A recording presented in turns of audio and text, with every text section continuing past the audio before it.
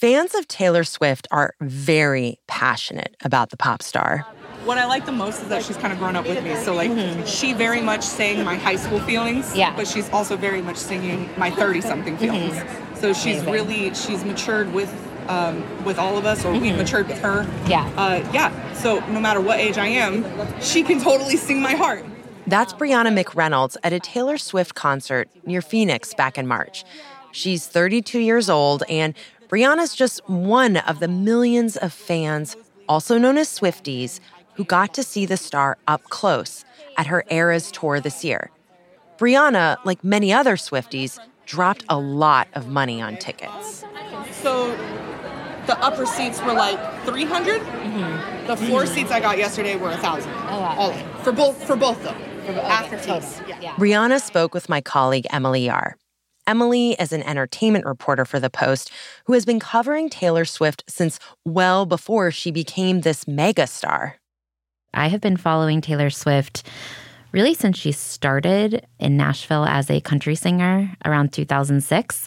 But I started writing about her about a decade ago, and it just never stops. I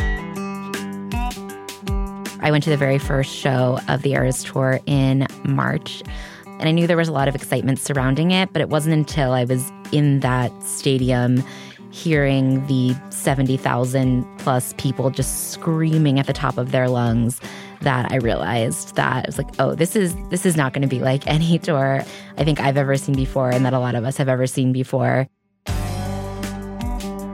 Initial estimates suggest that the Eras Tour could generate more than $5 billion in revenue. Yeah, that's billion with a B by the time it wraps next November. The way it's going now, and also the tour is continuing through most of next year internationally, it's shaping up to be the highest grossing tour in U.S. history, if not global history. The tour has turned into an economic driver for cities, too. Places like Cincinnati and Los Angeles have projected they'll make tens or even hundreds of millions of dollars off of these concerts. And it's not just the tour itself. The film version of the Eras Tour pulled in nearly $93 million in its first 3 days, a record for a concert film.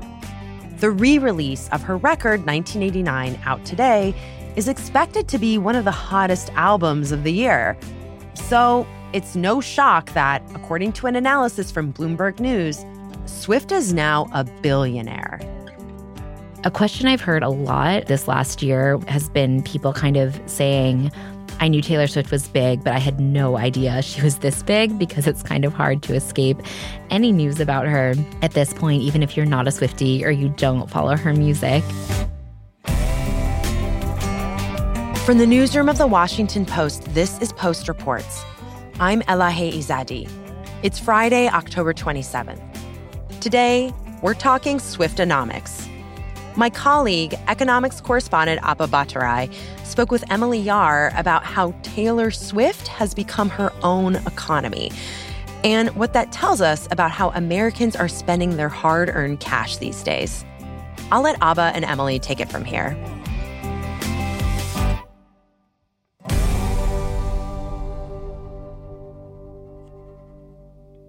Emily, I'm really excited to talk with you today because we've both been writing about Taylor Swift and her economic and cultural impact.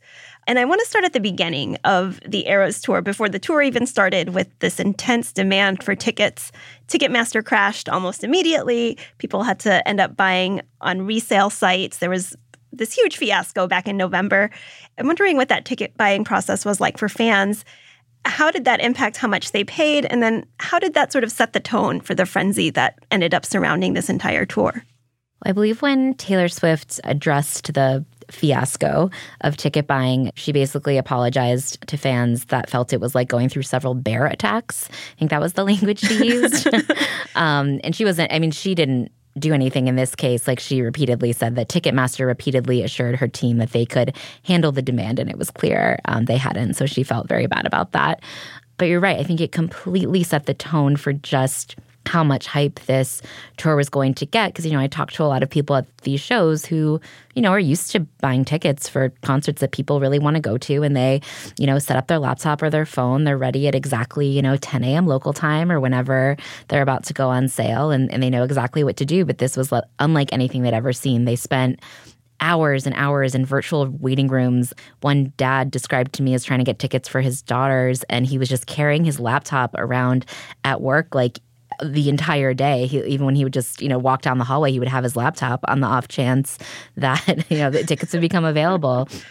So people had just never really seen anything like this. And I think what also happened is if you were lucky enough to get through, because you kind of saw the chatter of how difficult it was, no matter what the price was, just all logic went out of your head and you were just immediately yes, I will spend whatever it takes. No matter the spending limit my friends and I had in mind, I'm just clicking yes because I need these tickets.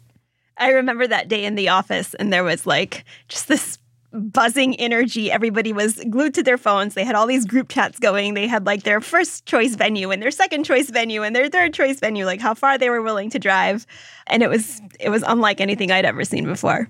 It was, overwhelming, just what people had been through and how much money they spent, even if they were not intending to spend that much money. But they definitely thought it was worth it. And they were totally happy to spend that money. I mean, I've seen surveys that the vast majority of people would happily spend that again. Oh, absolutely. It was considered an extremely worthwhile investment.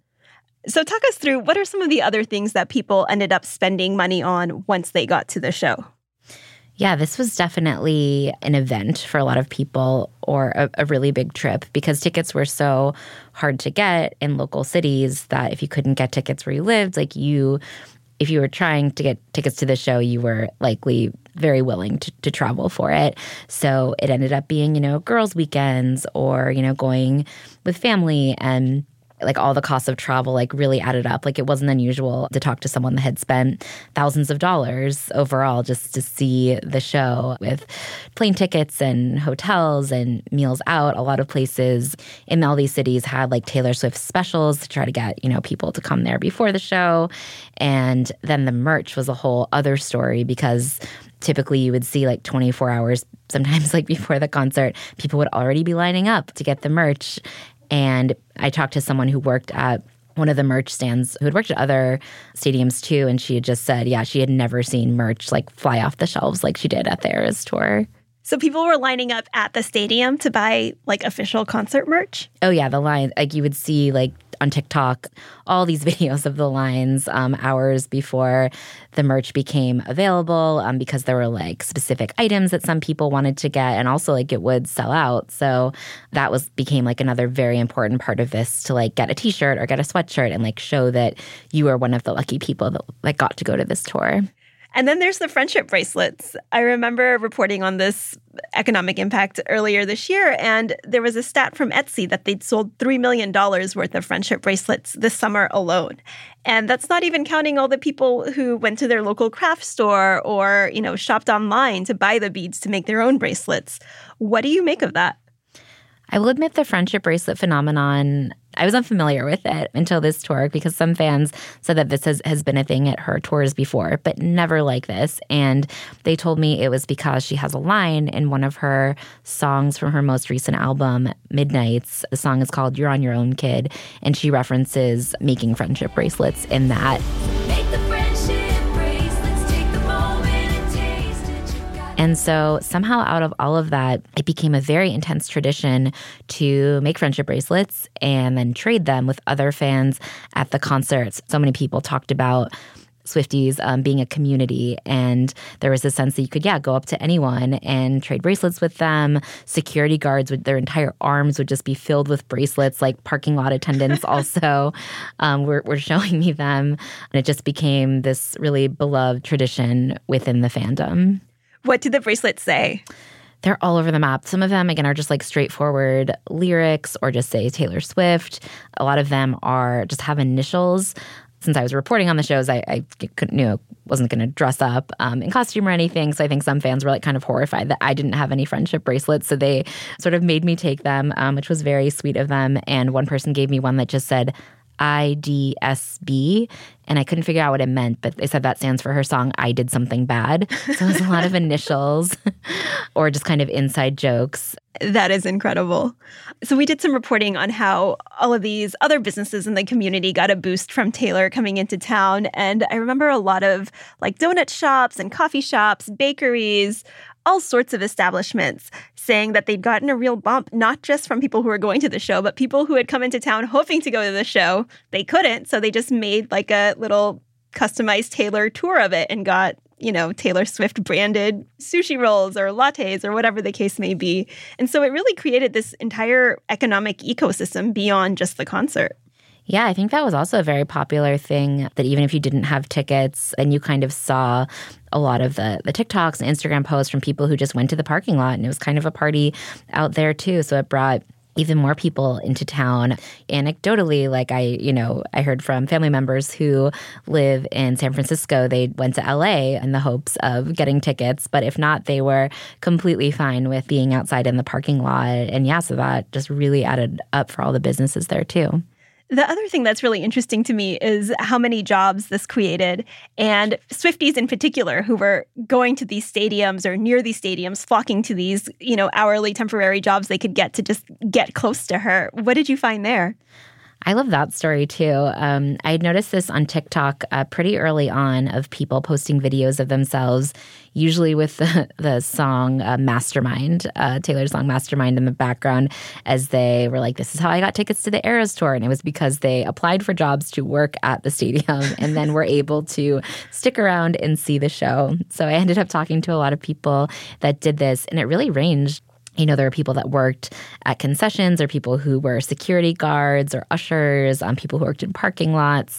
A very popular job that you could apply for on this app called Tend was to give out the light-up wristbands that they gave to everyone that came in. So I think they hired about 60 people for that per venue. And yeah, it really did kind of work out great, because it sounded like for the most part, you get to be there, you get to earn money. People said, I think you would make between like $15 and like $21 an hour at these jobs. And then at the end of your shift, if your supervisor either wasn't looking or gave you permission, you could just kind of walk into the stadium and see the show. Fantastic. So we don't have the exact overall figures yet, but I've seen estimates that the tour is going to bring in more than $5 billion for the U.S. economy. And that's billion with a B, which is unlike anything I've heard before. I'm wondering, has any other tour or musical artist that you know of been able to do something like this? The Beatles, how would you sort of put this into context? I feel like whenever I bring up just how much money this tour is going to make, people always ask, well, what about Elton John?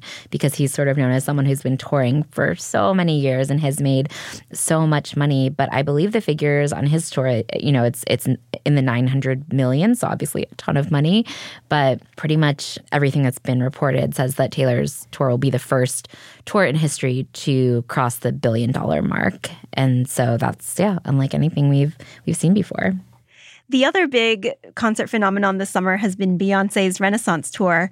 Do you have a sense of how that compares? I don't want to make a strict comparison. I don't want, it's not one versus the other, but how does this sort of fit into this spectacular summer of like concert spending that we've seen? Yeah, it really has been. And I think there were a lot of similarities in those tours, because many people would travel to go see the Renaissance Tour, and they would go multiple times, and they would plan, weekends around it. And so I know a lot of people that did that.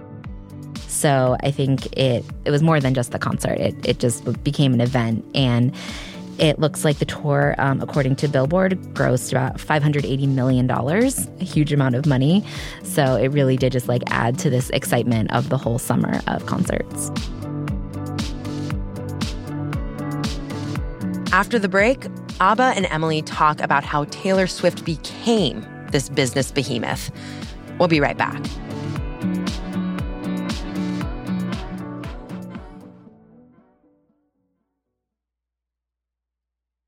So take us back a little bit. How did Taylor Swift become as big as she is? She definitely got a very strong start in Nashville, to the surprise of many executives who thought there was no way that a 15 or 16-year-old girl could relate to a country music audience. That was quickly proven wrong. And then she had a lot of crossover success, which is something that a lot of country singers often try to do because, Nashville is a very contained market. The country music audience is a pretty contained audience. So if you can go pop, if you want to do that, then there's just the possibility that you can expand your reach globally even more. So Taylor did that very successfully. Some hits that people might be really familiar with are like Love Story. We were both young when I first saw you. I close my eyes and the flashback starts. I'm standing there. You Belong With Me. So why can't you see? You belong with me. I'm Hannah Rosen, host of Radio Atlantic. Wait, really? Every week, we talk to Atlantic writers or other creative thinkers, and we take one idea and we road test it. Maybe what I'm asking is the problem them or us? Sometimes I change my mind about things. That's such a good point. I never thought of that. Maybe you will too. Or at least you might see something differently. Ooh, that's fabulous. Radio Atlantic. New episodes every Thursday. Shake It Off, I think, is maybe her biggest hit ever. And so songs like that really exploded and brought her to a much, much bigger audience. So when Shake It Off was released in 2014, that is when she started, touring stadiums and was already selling those out.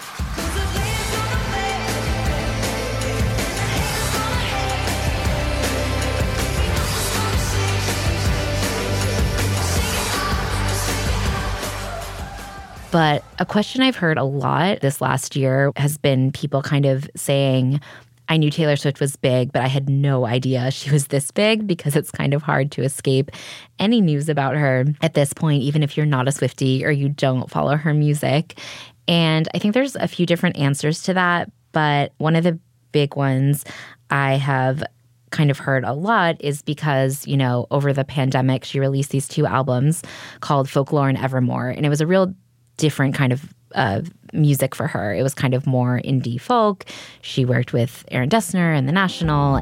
But I knew you dancing in your Levi's, drunk under a street light. And suddenly there was a whole new audience that discovered her. And we're kind of like, wow, Taylor Swift is really good. So, I have my own issues about people not taking country or pop music seriously. But I think those 2 albums really propelled her to a new level. And then I think another aspect that I've heard a lot from fans at these shows is that by staging the tour in eras, they're getting to relive kind of their own lives through their music. They've always followed her really closely, and they just have these very emotional experiences kind of hearing the music from when they were younger through now, and that's been a really big part of it. And yeah, sort of the last thing is that, as you also may have heard, she's re-recording her first 6 albums after a dispute with her former Nashville record label. And that has brought a ton of attention to her older music as well. So I think all of those factors combined just made her absolutely explode this year in a way I don't know if people were expecting. Well, what's amazing to me is that she has been a star for so long that so many people feel like they've grown up with her. She has generations of fans, and Taylor Swift is one of the few artists that both me and my 5-year-old daughter can agree on. And so we listen to different songs, but we both like Taylor. What do you make of that?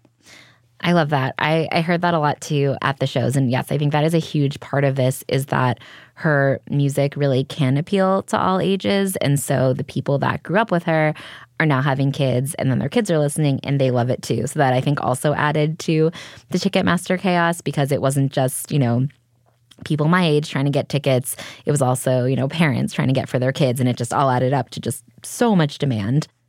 So Taylor Swift has brought in all of this money for herself and for the United States economy. But what's been her impact on the music world, especially with this tour? I think other artists are seeing the extreme hype and coverage around this tour and taking ideas from it. It's artists obviously always, sing their oldest hits that people love, but there is something about putting it in eras or putting it in a kind of timeline that is really appealing to audiences, that you aren't just getting, the new music and then some of the old hits, but just everything in between. So when I saw the Jonas Brothers did, I believe it was called 5 albums one night, it was kind of similar. And even I cover country music a lot, and I saw Wynonna Judd is planning to do kind of from start to finish 2 of her earlier albums. And that I was like, oh, it's like Wynonna and Judd's earliest eras. And so even I'm kind of thinking of it in that framing now. And I think that's something that will affect a lot of artists going forward as they consider how they can have a similar impact. Stepping back, what does Taylor's success in this moment tell us about what's happening around us? Why does this matter outside of, these billions of dollars and her own star power?